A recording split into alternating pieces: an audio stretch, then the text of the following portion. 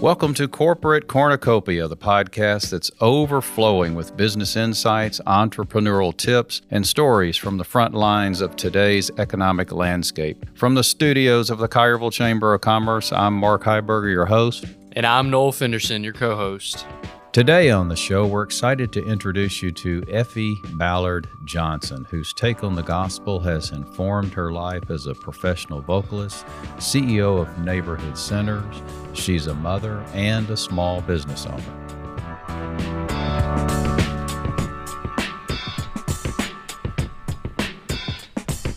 All right. Well, Effie, thank you so much for being a part of our Collierville Chamber of Commerce podcast and being with us this morning. We're so looking forward to talking to you. But thank you so much for being here. Thank you all for having me. This is an honor to be present. I know. I feel like we should just let her sing this entire podcast. I'm trying to get myself together. I feel a little hoarse this morning. Yeah, I was thinking the same thing. Maybe we should just stand back, no questions, and let the beauty of the singing carry us. But are you from Memphis? I am originally from Memphis, Hollywood and Jackson. I was raised right there, and was born and raised in Memphis. Was born April 10th, 1968, about 4 to 6 days after Martin Luther King was killed. So my father couldn't visit me as often because of the curfews. I was born not in a regular hospital. I was born in a little hospital off of Dunlap, where African Americans could be born at that time, other than John Gaston. And so that was where I was until the curfew, until all the uproar was kind of subsided. My mom had to be in the hospital a little longer, so because of that, and then I came on home. So you were born in April? April. Yeah. Mm-hmm. Yeah. April 10th. And where'd you go to school as you were coming up? So I went to Macon Elementary. I was the first and part of the first groups of kids bused out of our community to another school, and so I went to Macon. And then from Macon, then we went back. So I went to Snowden after that for junior high school. And then from junior high, they bused us back out to East High. I'm sorry, not to East. Lord, forgive me, Eagles. That was wrong. I was saying, our rivals were East High School. I can't do that. I went to Treadwell High School. They're going to kill me. Sorry, Jeree, class president. My bad. But anyway, so East. Why do I keep saying that? Treadwell High School. I was talking to a guy that goes to East, and I was saying, y'all are our rivals. Literally just talking to him about this, God. Like this morning I was talking to him. And so I keep saying East, and I'm thinking Treadwell. Anyway, I graduated from Treadwell High School in 1986. Go Eagles. And Anthony Hardaway, Elliot Perry, all those guys were there when I was there. Wow. And so that's where I went to high school. And then I went to Memphis State. Mm-hmm. I graduated from Memphis State in 1991. And then I worked toward my master's post that. And then, but I really started teaching school and began working with the Neighborhood Christian Center. My parents actually pulled me out of, I guess I went into retirement out of school after I taught school a few years and began to help them build the organization, Neighborhood Christian Centers. And my husband and I moved to Decatur, Alabama to open our organization, the Neighborhood Christian Center there in Decatur. And my parents had opened one previously in Jackson, Mississippi. So we were beginning to expand the organization. And so my parents put us out there to do it. And so that was how I learned ground up how to build business, how to build infrastructure, strategy, and understanding how to work with both sides of the aisle. So we had those that were in need that we had to draw and gain trust, and those that were affluent or had the means that we had to gain trust and figure out how to work those two together. So that's what I learned. And your mom started it? Yeah, my mother and father began our organization in 1978, formally in 1978, along with some awesome supporters that were there in the early years because they, of course, were doing this work way before 1978. So they had begun doing their own personal ministry in the 60s.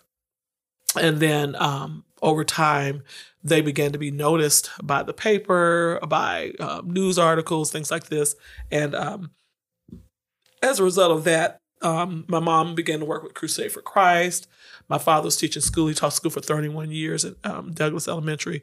But my mom began to be in those circles where Second Presbyterian and other partners began to see the work she was doing and invited her into the opportunity. And that's how they developed the Neighborhood Christian Centers. And then she continued moving on from there. What is the mission of, tell us and tell the listeners, people who are listening, a little bit about what Neighborhood Christian Centers. So the mission of Neighborhood Christian Centers is to guide those in need towards stability and sustainability through Christ-centered ministries and empowerment programs. And we have 3 pillars of service, which are youth and young adults. We also serve adult and family, and includes marriage in that element as well. And then we have our compassionate services. Compassionate services is the foundation of our work. It's where my parents started way before the mission was even formalized, and then continues to this day. So that we want to share the light of Christ as the foundation of all we do. And we do that through service, through giving. We call it sharing. So we don't do giveaways, but we do sharing events through our compassionate services that allows us to help people to see the opportunity to receive as in a way of dignity and respect, and not just you're in a line slopping this on your plate or whatever. It's that we are sharing, and this is a time that we need to share with you. There may be a day that you'll need to share with us, and so that is and with sharing, you don't owe me anything, and so that's why we demonstrate the love of Christ through sharing the gospel, sharing that which he's given to us, and ensuring that those that are around us receive because it's not ours. So that's what we do with our compassion services. That could be from, like I said, Maslowian services all the way through to monetary or utility rental assistances. We do have some relationships with government entities that allow us to get some funds for direct service back to the community in those areas. But most of our support is raised through giving and serving in that way. We also, with the adult and youth programs, they each have their own evidence-based programming. We use something called Transition to Success. That evidence-based model was based out of Michigan, allows us to use our methodology and assign a way of tracking the progress in which how we serve families, or the digression. So we have, when you're serving people, doesn't always mean everything's going to go as planned. And they have to adopt the plan or create the plan, to create SMART goals and all those things associated with that in order for those goals to be successful. When you're dealing with generationally poor, as we primarily focus on, and serving in the hardest, most challenging communities of the city, you're not talking about a perspective of planning, of thinking things through, having time. To have time means you have to have money. When you don't have much, you don't have much time. It's one way or the other. You have a lot of time, but what you have to do with your time wastes a lot as well. So you're standing in line longer. You're having to pay more because you don't have the proper credit, or you don't have a job, and you got to pay people to get, you don't have transportation. So every $5 you get, you got to give $2.50 for somebody to give you a ride. You can't get an Uber because you don't have credit. So you don't have a credit card. So being poor, you remain poor unless someone is lifting you out and being intentional about helping you focus on that. So anyway, Neighborhood Christian Centers focuses on helping people create plans to first of all see where they are and better understand the situations they're in. When you're born into a situation, you don't realize that you're in it. You're just living, doing, in this case, surviving. Sometimes, being in fear, anxiety, depression, all these things are associated with the work we do. And so our staff And the work we do every day is case management driven for those particular families that are willing to adopt those opportunities to help move them forward. We use something called a LAS, which is a life area survey, which is how we help measure progress month to month with each individual family that agrees to this process. And then we have college programs. We have students that are in our college ministry that have been a part of us from early childhood, early ages of like first grade, second grade, so kindergarten through sixth grade. And then they matriculate from there through to college. And we have programs and scholarships that allow us to incentivize that so they would prayerfully stay in the program and go to college. We have 40 plus students in college right now. That's a rotation all the time. So we always have 40 to 45 slots. And every 3 to 4 years, each year someone's rolling off and then another's adding.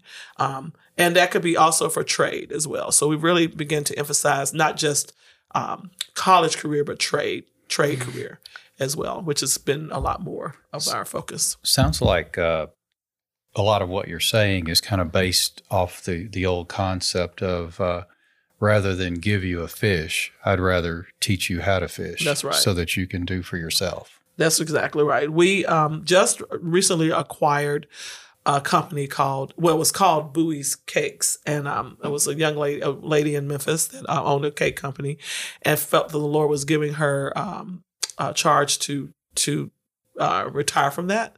And she sought out us and asked me, hey, would you be interested in it? I was like, hey, yeah, we need that as a social enterprise, but also as a way to do exactly what you're saying. How do we teach people to fish themselves? Well, if you've never gone fishing, you don't know what that means. If you don't, so you buy all the things in the grocery store, you feel that, where I was, when I saw chicken in the grocery, I thought that's where it came. I was born in Memphis. My mom and them was born in the country. They knew about wringing a chicken's neck and, hanging the cow and the stuff, the pigs in the salt, whatever, smoke room or whatever you do, honey. Y'all, maybe I don't know. So that was not where I came from. Yeah. Now, of course, I know it now because my parents taught me, took us to the country. We saw where we grew up, where we know our family, we know our history from almost back to 162 years back. We know that. That's not typical, especially in African American culture, for me to be around other people that would have that type of knowledge in the communities we serve. We're working toward helping you to establish sustainability so you can have a legacy. How do you do that? Well, it takes a lot of time. But anyway, thought chickens came the way they did. So if you're going to help people learn what it means to have a work ethic, what it means to come to work every day, to do something with patterns, where you're asked to maybe adjust, change, whatever. You have to create an environment for people to have this healthy and safe, for them to do that. And so so we adopted, we took that cake company, we took it over from her. She donated it actually to us. We didn't have to buy it, with all of her clientele. And we were able to turn that to a new company called Holy Cakes. HOLEY, cakes.org. And it's really cute. It's the Holy Cakes logo with a little angel crown, like halo, like to the side, tilted to the side. And it says Holy Cakes, the cakes with a hole in it. So it's just bite cakes. That's all it is. But we just thought it was so cute.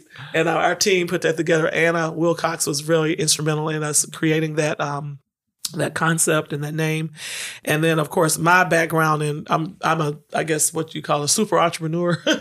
So that's my area as a businesswoman. And so I then took that concept and we flipped it to incorporating a work training program, and then cake ambassadors that come from being a part of the training weeks to learn work ethic, learn work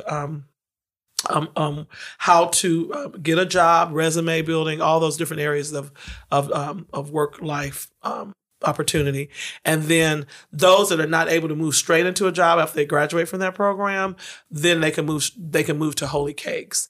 And we have a few graduates of the initial program that moved to Holy Cakes, and they are with us for a while because a couple of them we were able to create jobs, part-time jobs for them with Holy Cakes just every day. And then a few of them of the others will be coming through as interns. And then after a few weeks or months, they move on hopefully to a job because we've been able to be a part of their reconstitution of understanding what it means to work or how to be, the stick-to-itiveness of that.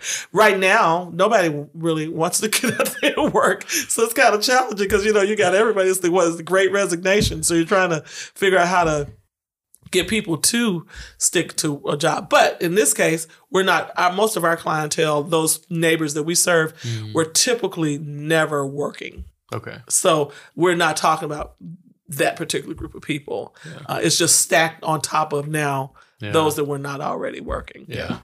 Well, it sounds like your role in the Neighborhood Christian Center, does that influence your entrepreneurship, or is that the other way around? It's the other way around. Okay. I mean, my parents were always for all of my siblings and I, were very supportive of whatever we wanted to do. And so I remember I actually wrote a little article. Well, someone wrote an article about this about 4 years ago, and I was talking about I was the first candy girl, not candy lady, in our community. Well, I can't say first. I can't claim first, but I believe I was the first. I was the best. If nothing else, I was the best at what I was doing. But anyway, I was selling lemon heads, Coca-Colas, whatever. And I was like, shoot, these kids got to pass by my house to get to that store. I'm selling stuff first, So anyway, I was always strategic and things like that. But anyway, my father would take me to Purity Products at the time on Jackson, and I never thought about this because it was kind of like I was very entrepreneurial, but I was also a kid, so I didn't think about that my dad had to front me the money to buy it, and he never asked for any money back. It wasn't even like that. It was like I was like, I'm gonna have a store. I'd like to sell some candy, and so he's like, okay, I'll take the Purity Products. What a great investor! He was a wonderful investor. I guess what his investment was that I didn't have to ask him for money after it started because, honey, once I got there, I was like, I am independent. I'm going to be rolling. That's what I was doing. So anyway, for me, that was pretty good. You make about $40 a week or whatever. But anyway, but he took me down. I bought all this little candy, and that was my first entree into the business world. And then when I turned 19, I was in college. I was a sophomore in college, and I was like, I got to do bigger. This has got to go grander. I'm gonna open up a store.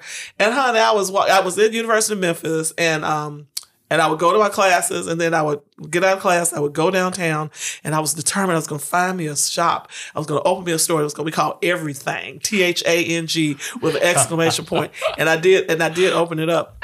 So before the trolley, this is way pre-trolley, there were stores up and down Main Street, and there was this glass building that was in the middle of Main Street, and there was a man that. I don't know if he owned it or he rented it too, but it was his. But on one side of the store, it was all glass. There was no one was there. And on his side, he was selling what he was selling. I was like, hey, can I rent this side over here? And he was like, sure. I said, because I'm going to sell my purses. I'm going to sell all my stuff, my belts and everything. And he was like, sure. And I was 19. I'm looking back. That was a long time ago because I'm 53. So I was like, that is a long time ago. But I never told my dad that I went downtown, got a business license. I was 19, so nobody had to approve it, right? I was grown. So I got a business license. Went and worked out the deal. Honey, went to June Lee and got me some stuff because June Lee was right there, and got me my stuff, before the internet and stuff wasn't big. They would order it online and bring stuff up. And then I came home and told my daddy, hey, I have a store downtown called Everything on Main Street. You got what? Okay. And never said anything about it. And I hired my cousin to work there. So I was in school, and I would come in and check on her, honey, like I was really rolling, honey. But it worked. I had a problem. I probably had a couple years before the trolley came and that took me down, took us out. Oh my goodness. Had to tear down the building. But I'll never forget, that was my first real movement into owning something and creating a job. You know, I was like, I can create a job because I also braided hair. And that was really a big deal back then because nobody was doing a lot of wigs and all this stuff that the black girls especially do. It's weaves. Everybody doing weaves now though. It ain't just a black girl thing. But back then, braiding hair and adding hair. I don't know if you remember Sinbad. He was talking about, girl, your hair was this short today, and yesterday and today your hair long and down your back. So I was that girl, you know, and I did not care. I was like, I'm wearing me some long hair, honey. I could buy me some long hair, but get some. So anyway, I started learning how to do hair. And doing that for other girls. I know y'all like, we're never going to invite Effie back here again. She's talking about weave. Hey, let me tell y'all. I told some of my friends, I said, let me tell y'all the best thing you could do.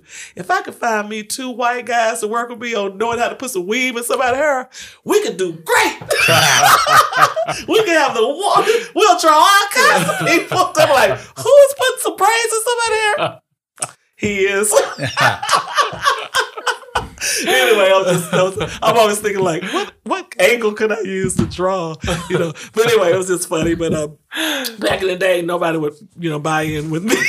But it worked out. See, hair is a big industry now. Yeah, you're right. But anyway, and where did music come into play? So I was always doing music. I was when I was 3 years old, my parents started to really recognize that I could sing. And I would sing for different things. I would open up I was the opening act for my parents when they would go and speak to organizations and stuff like that. I'm using that opening act, whatever. But I would learn these songs, and my parents would, genuinely be talking about the Lord and whatever. And I would be the person that would sing before that. And I was singing at a very young age, and I would be on Channel 3, and I'd be, there is no failure in God. No dynamic, just as loud as possible. But I had good tone, so, it worked out. But anyway, so, I would sing, and then I went to Macon Elementary, and I'll never forget, some kind of way, Mr. Coffee, the principal there, found out I could sing. But, you don't go to the principal's office. Mother and Joanne's children do not get in trouble, And so I'll never forget, I was super smart. So I was in a split class with the second graders, but I was in the first grade. But anyway, this particular day, we were, Miss Lee, my wonderful teacher, said, hey, someone go open the window. So this girl and I are both running because, I'm always going to be the number one. I'm doing everything. I'm passing out all the papers. Instead of passing out the papers, like take yours and pass it to the next person, I'm getting up and taking all the papers and passing them out to everyone. And she's like, take one and pass it back. I said, oh, I got it. I'll just take care of everybody. That's the girl I was, right? And so I'm running to the window, and she's running to the window. We pull off the window, and the window cracks. I feel like we didn't really, it was probably already going to crack anyway, but it like has a little crack in it. I was like, oh God, we cracked the window. So it was no big deal. It was like we sat down, and she was like, girls, just be fair, your turn. And that was it. Miss Lee was the best, right? Yeah. 30 minutes later, intercom. Is Effie Johnson in the office in your class? Yes, ma'am. Can you send her down to the principal's office? Oh, Lord, I about died. I was like, oh Jesus, I'm torn up the building. They're gonna, I'm going to get a suspicion. I don't even know what I'm talking about because I'm in first grade, right? Go down there. Mr. Coffee and a few others were there, and they said, Effie, we heard you could sing. That was what I went down there for. And I was like, let me sing so I make sure I don't get in trouble. So that was how, I learned to get, begin to perform, and they would have me performing in programs at Macon. And then, believe it or not, Mr. Coffee moved to Snowden. So when I went to Snowden, he remembered me and all of that. And it was just kind of a wonderful thing. And God has always favored me in that way. But yes, so singing has been a part of my life. I'm actually on the bill at the Orpheum for March the 5th with Danny Cosby as a Gary Goin production. We need folks to buy some tickets. Oh yeah. There's no incentive for you. Just buy some tickets. Come hear us sing. And we need people to buy these tickets because we want another show. In order for us to get another show, people have to buy the tickets. So tell everybody, where do we buy tickets at? Orpheum. The Orpheum Straight ticket. from the Orpheum. Yeah, just go to the Orpheum ticket count or whatever online. What's the name of the show, or what's? It's called a gospel music review. A tribute to gospel, I think is what it's called. March 5th. Yeah, March 5th. And we'd like to do another show. So I think we've sold half of the tickets. And it's going to be, I think, in the Holleran Center at the Orpheum. Yeah. So it's a really nice venue. Yeah. And so we've sold, I think, half of the one show. Yeah. So we need your audience to get on out there and buy them tickets, please, so we can get another show. Because I have been doing ministry all my life, but I really wanted to be on Broadway. So this is going to be my opportunity. And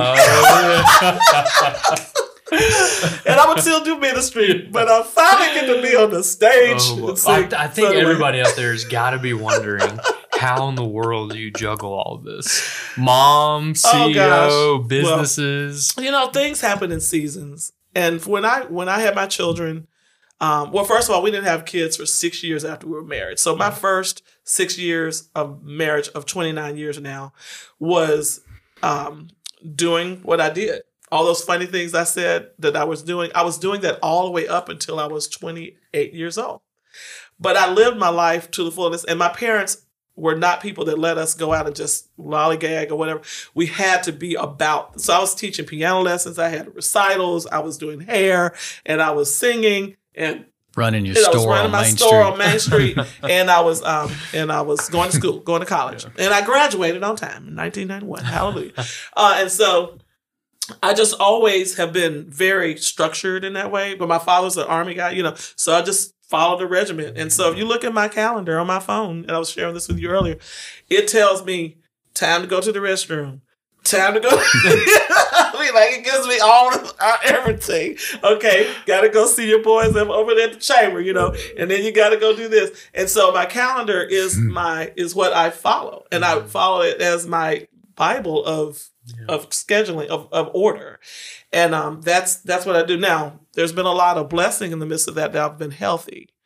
So if I'm, so I try to stay healthy, keep taking my vitamins, and my mother's pushing that a lot, resting. I do get a massage, over there at Asian Massage, get that Thai massage. That works you out because I have a little arthritis coming up in my body now. So I'm trying to work that. So just trying to keep healthy. But honestly, my father taught me a lot about time. It's time now to invest all I have in what I can do while I can. Yeah.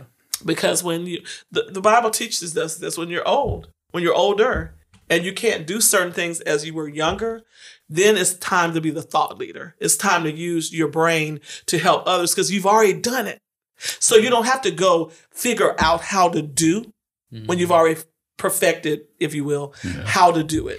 Now you can lead through thought and wisdom, and you can open up, keep maintaining your businesses or whatever without having to do the physical work. I have a podcast I'm developing actually through Jeremy Parks, and he's gonna kill me because I haven't finished all of them yet. But it's called Hustlenomics, and Hustlenomics is something that I branded that talks about the different levels of becoming an entrepreneur, what I call a hustleature, and then moving into actual business, legitimate business owner.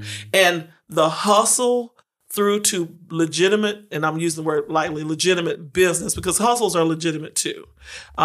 You're doing it, but you're just not funded, And as you move from creating the foundational dollars you need or the base dollars you need, then you transfer that. Well, people need to know, how do I get my time? I don't quit a job to do a job, to do my business. You figure out how to do it at 5:00 in the morning, late at night, and you keep your work because I've heard people out here, I'm gonna start a food truck. I ain't never cooked a hamburger in my life, but that's what I want to do. And I'm gonna quit my job. No, baby, you don't do that. There's order. Hustle has order. And then you have to become dependable, create trust. So all of these things about how do I do it all, you have to know the seasons of it as well. So there was a season when I learned a lot of things, did a lot of things up until I was 28 years old, including my parents investing in us, learning how to run the Neighborhood Christian Center, which is my primary mission. That's what I do. That's what I'm called to do. And then from that point, I begin to have that innately in me that wherever I am, 24/7, if I'm at Kroger, if I'm at the hair shop, if I'm at this, that, I'm always talking about Jesus, always talking about people that need help. And I'm always thinking through how does that connect with whatever I do. But then if you need some popcorn, I do that too. All right. If you need your hair braided, I might still do that. Wear my back out now. But, so how do I do all those things? When you sing, well, if I can do it, I schedule it. Yeah. Okay. So, and everything is not for money. Everything is not always, that's part of my, my life, my living. That helps me to, have been able to take care of my kids. They're grown now. One just graduated from college at UT Knox, and one is his second year at University of Memphis. But they went to PDS and they went to MUS, and there were many days that we ate sardines and tuna fish and ramen noodles and whatever we had to do, because we only have the time we have. I didn't come from money. So God has blessed me that I could sing or whatever, and God will bless me to have a little change here and there. I collect it all together, and now I pay my bill. Collect it together, pay my bill. So how do we do all we do? Make the main thing the main thing. All the extra stuff I can't do. I would love to hang out and go do this or shopping all the time. But now the season I'm in, I could do a little more, travel a little bit here and there. But my kids, that 18 to 21 year period for them, I was committed to that. I wasn't doing podcasts and talking about this. It was getting them kids to school. Yeah. Make sure their lesson was done. Yeah. And now I'm in this season where I don't have to do those things with them. I don't have to go to soccer games anymore. I don't have to do all those things. Now it's shifted. Hey, a minute ago, just a second ago, you said I might braid some hair. I might do some popcorn. Right. We enjoyed hearing the story about how you created your everything store. Yes, How did you tell us the story of Papa Rue's popcorn? Where did that come from? How did you come up with that? My boys, we were traveling from, my husband's from Florida, so we were traveling from Jacksonville, Florida, I think in the summer, and I was like, we've got to find something my children can see created from the ground up, because Neighborhood Christian Centers, which is our mission, is what they've known. They've seen us at church. I sing. My primary time is spent at Hope Presbyterian, and then I have some time I spent with Harvest and Second Press and a few of our partner ministries. And so my kids have always seen well-established companies or organizations that we've been privy to be a part of, but they've never seen the work it takes to build whatever it is that we're doing. And so I really thought about that. I said, what could we do that would be as easy entry, not a lot of cost, and the profit margin would be significant enough that we could pull it off, and I could do it early in the morning so that when I'm not there, it could work. And I kept on thinking and researching. I was like, okay, popcorn is something that could be done, because you don't have to keep it hot. And once you make it, until it goes stale, you can sell it, that kind of thing. And my oldest child said, y'all always talk about these ideas you're going to do, because we always talked on the road. We're going to make this, we're going to do this. And so I said, no, we're going to do this, child.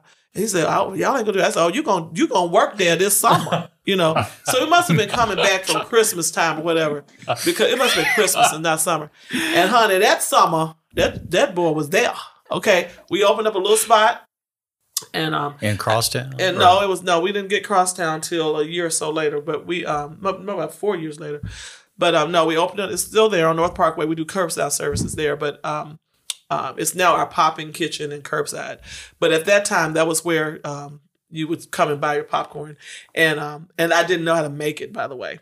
So I opened a store that I didn't know how the heck do it. So I would order. Then the popcorn, I would order popcorn from somewhere way like off line or something, and they ship it, and it was beautiful and it was pretty, but didn't nobody know we was there. Because of course I'm not able to, pitch it or anything. So over time, I was like, I gotta learn how to make this popcorn, because I'm gonna have to make it in smaller quantities. And, people started learning about us because we were across the street from Cozy Corner, and actually Cozy Corner was in our building for a little while. So people started noticing us, whatever. But anyway, my son that summer found out that we were not playing, and he learned to work. And over these past 7 years, we've been open since 2014, God has been blessing us to get opportunity to sell. And I have 4 girls. At the time I had 13. COVID knocked us all the way down, but we've rebuilt to 4 ladies that are working there from the community, which was part of our heart's desire to create some jobs. And my goal is to create more jobs. And my kids, they still work with us. They still, they're a believer now. They tell people, yeah, we're founders of we started the Paparoos. We did. Why was that aspect of it so important to you? Not necessarily creating a store or a brand or a popcorn or whatever product it was, but what I've focused on what you said, it was important for you to show your kids how something was built and how it was grown and sustained. Why was that important to you? Because that's what my parents did for us. When we lived in our home, how Neighborhood Christian Centers was developed, we were involved in it. So we didn't take it for granted. We couldn't feel entitled about it. My parents kept us in an humble state to this day of understanding what it means to invest your life into something, invest in building something, and then seeing it create fruit, you know?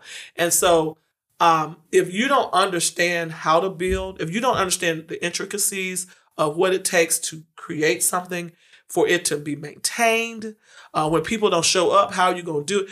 Critical thinking, manual labor, the physicality of doing something, not just talking about it. A lot of folks talking. And when my son said, y'all talk about it, that touched me. Because I could talk because I'd actually been a part of creating stuff. I had a store on Main Street. I had all these things. I knew how to do it. But my children weren't born until many years after that. So they didn't know. And so now my children, Town of Carterville allowed us to do your fireworks this year. And you saw my boys out there with us. And we were out there with my husband, my boys, myself. We set that little tent up, put that popcorn out there, and y'all had to physically help us put that stuff out there. And you're going to see how it works. And you're going to run this machine. And so I could be gone. God forbid I pass away today or something, but I know that they know what it means to do the job. And I hear people like on Square, you can get comments about, how a person did or whatever. And people that would happen to know us would say, your boys are doing so well. Mm.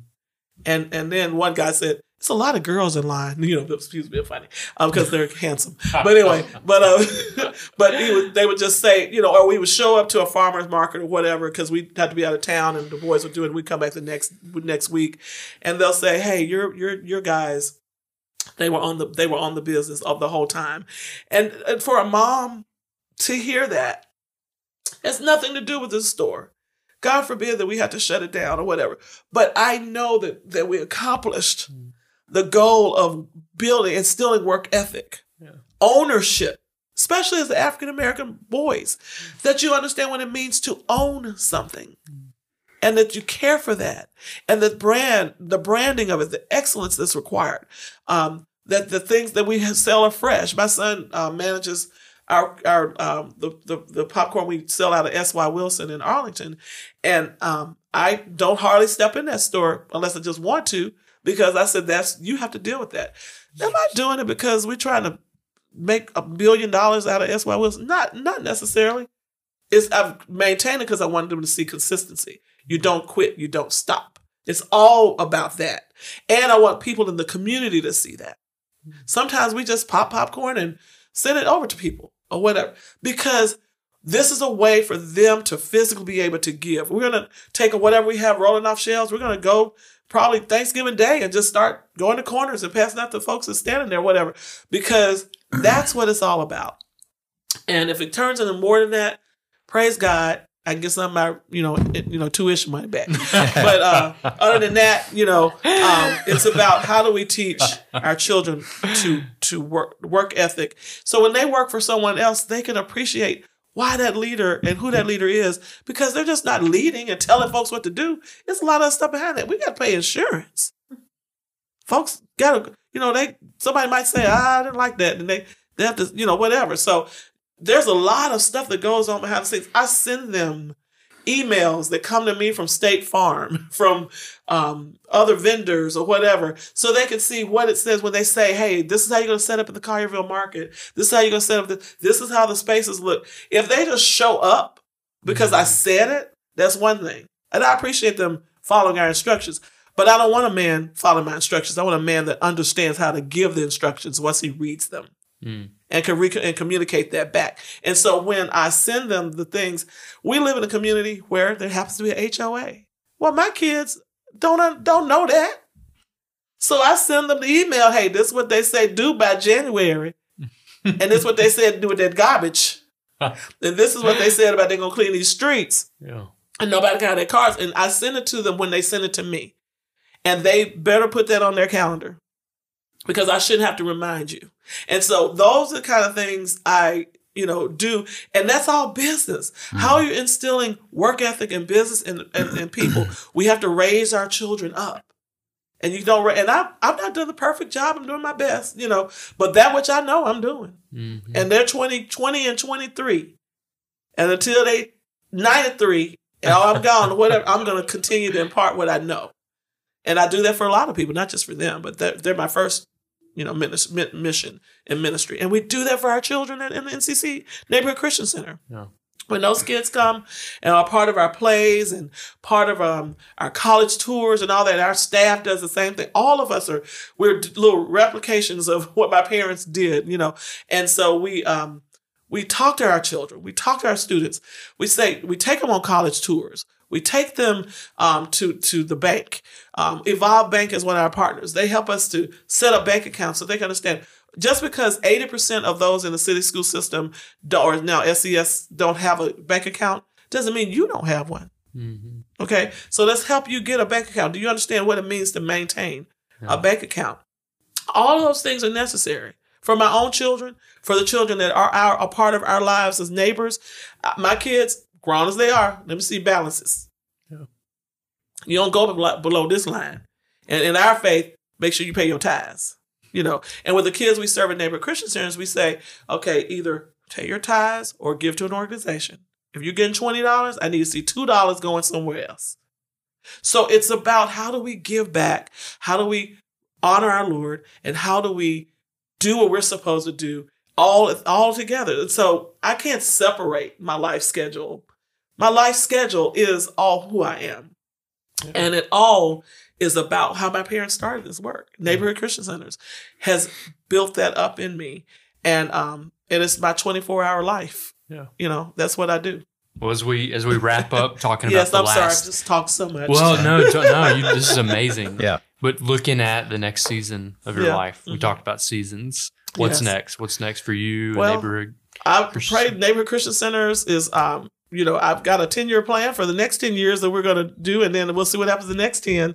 But we're ready to move into just expanding a little bit more, adding some more locations. We are focusing on the most challenging communities in the city. Now, what locations are those? We have 2 in Binghamton. We have 1 in North Memphis Uptown community.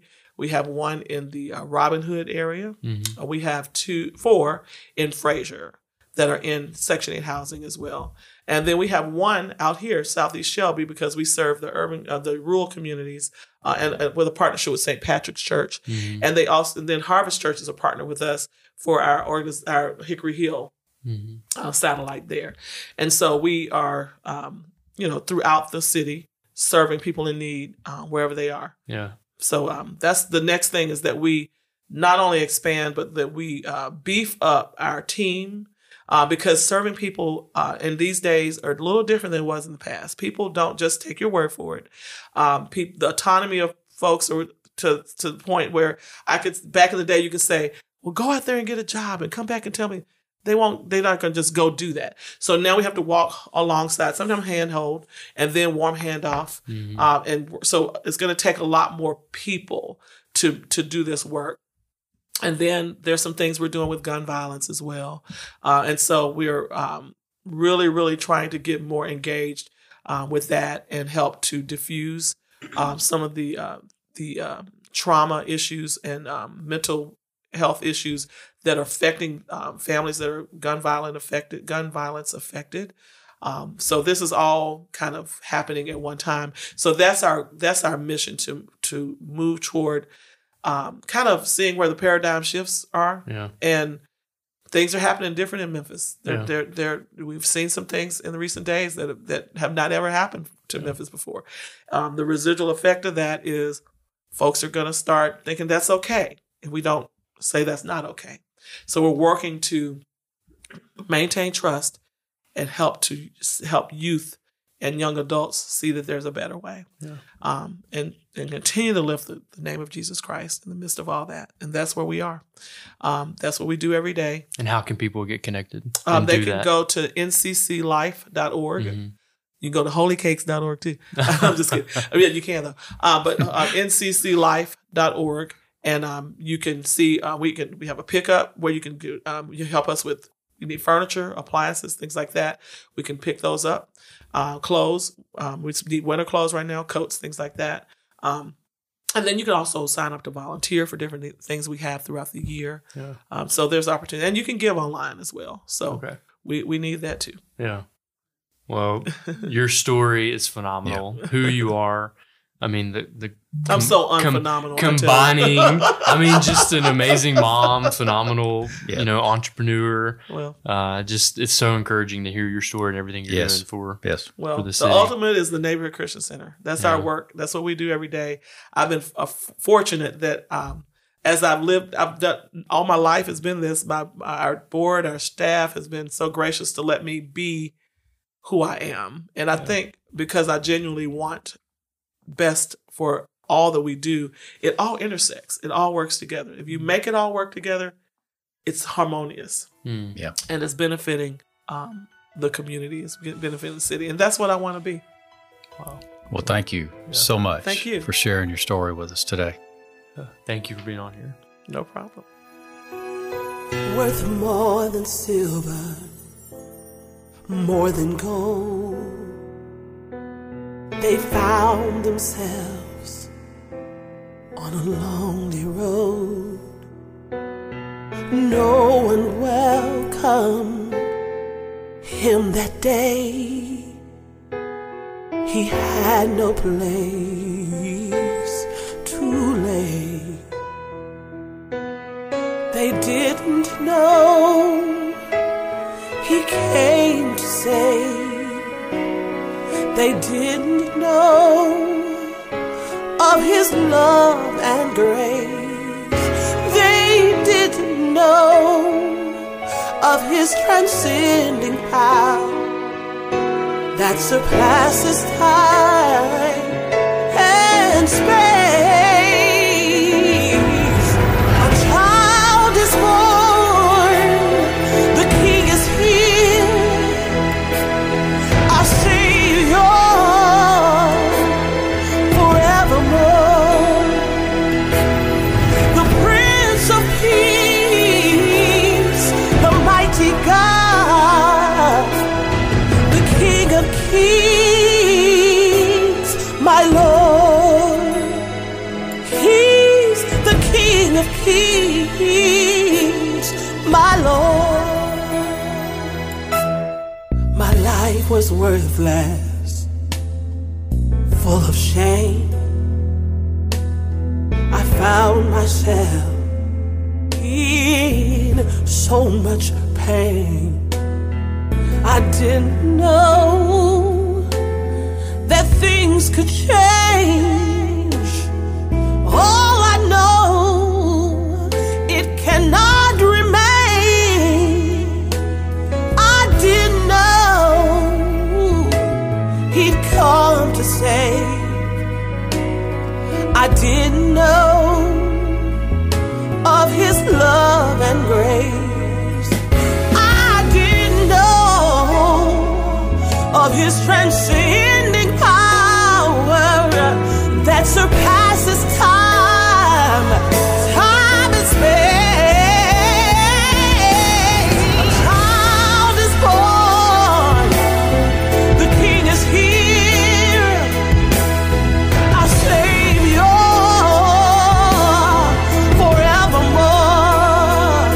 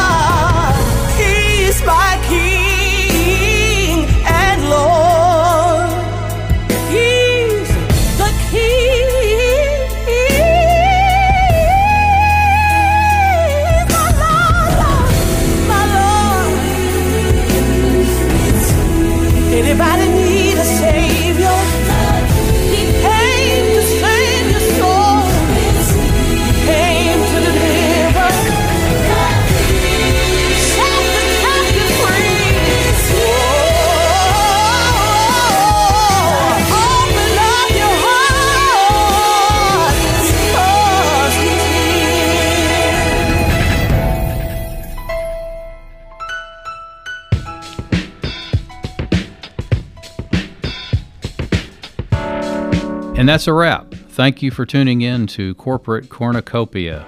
This episode was brought to you by our sponsor, MyTown Roofing. Replacing your roof shouldn't be a hassle.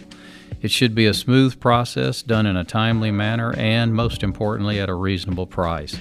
MyTown Roofers has thousands of satisfied customers. Check them out at mytownroofing.com.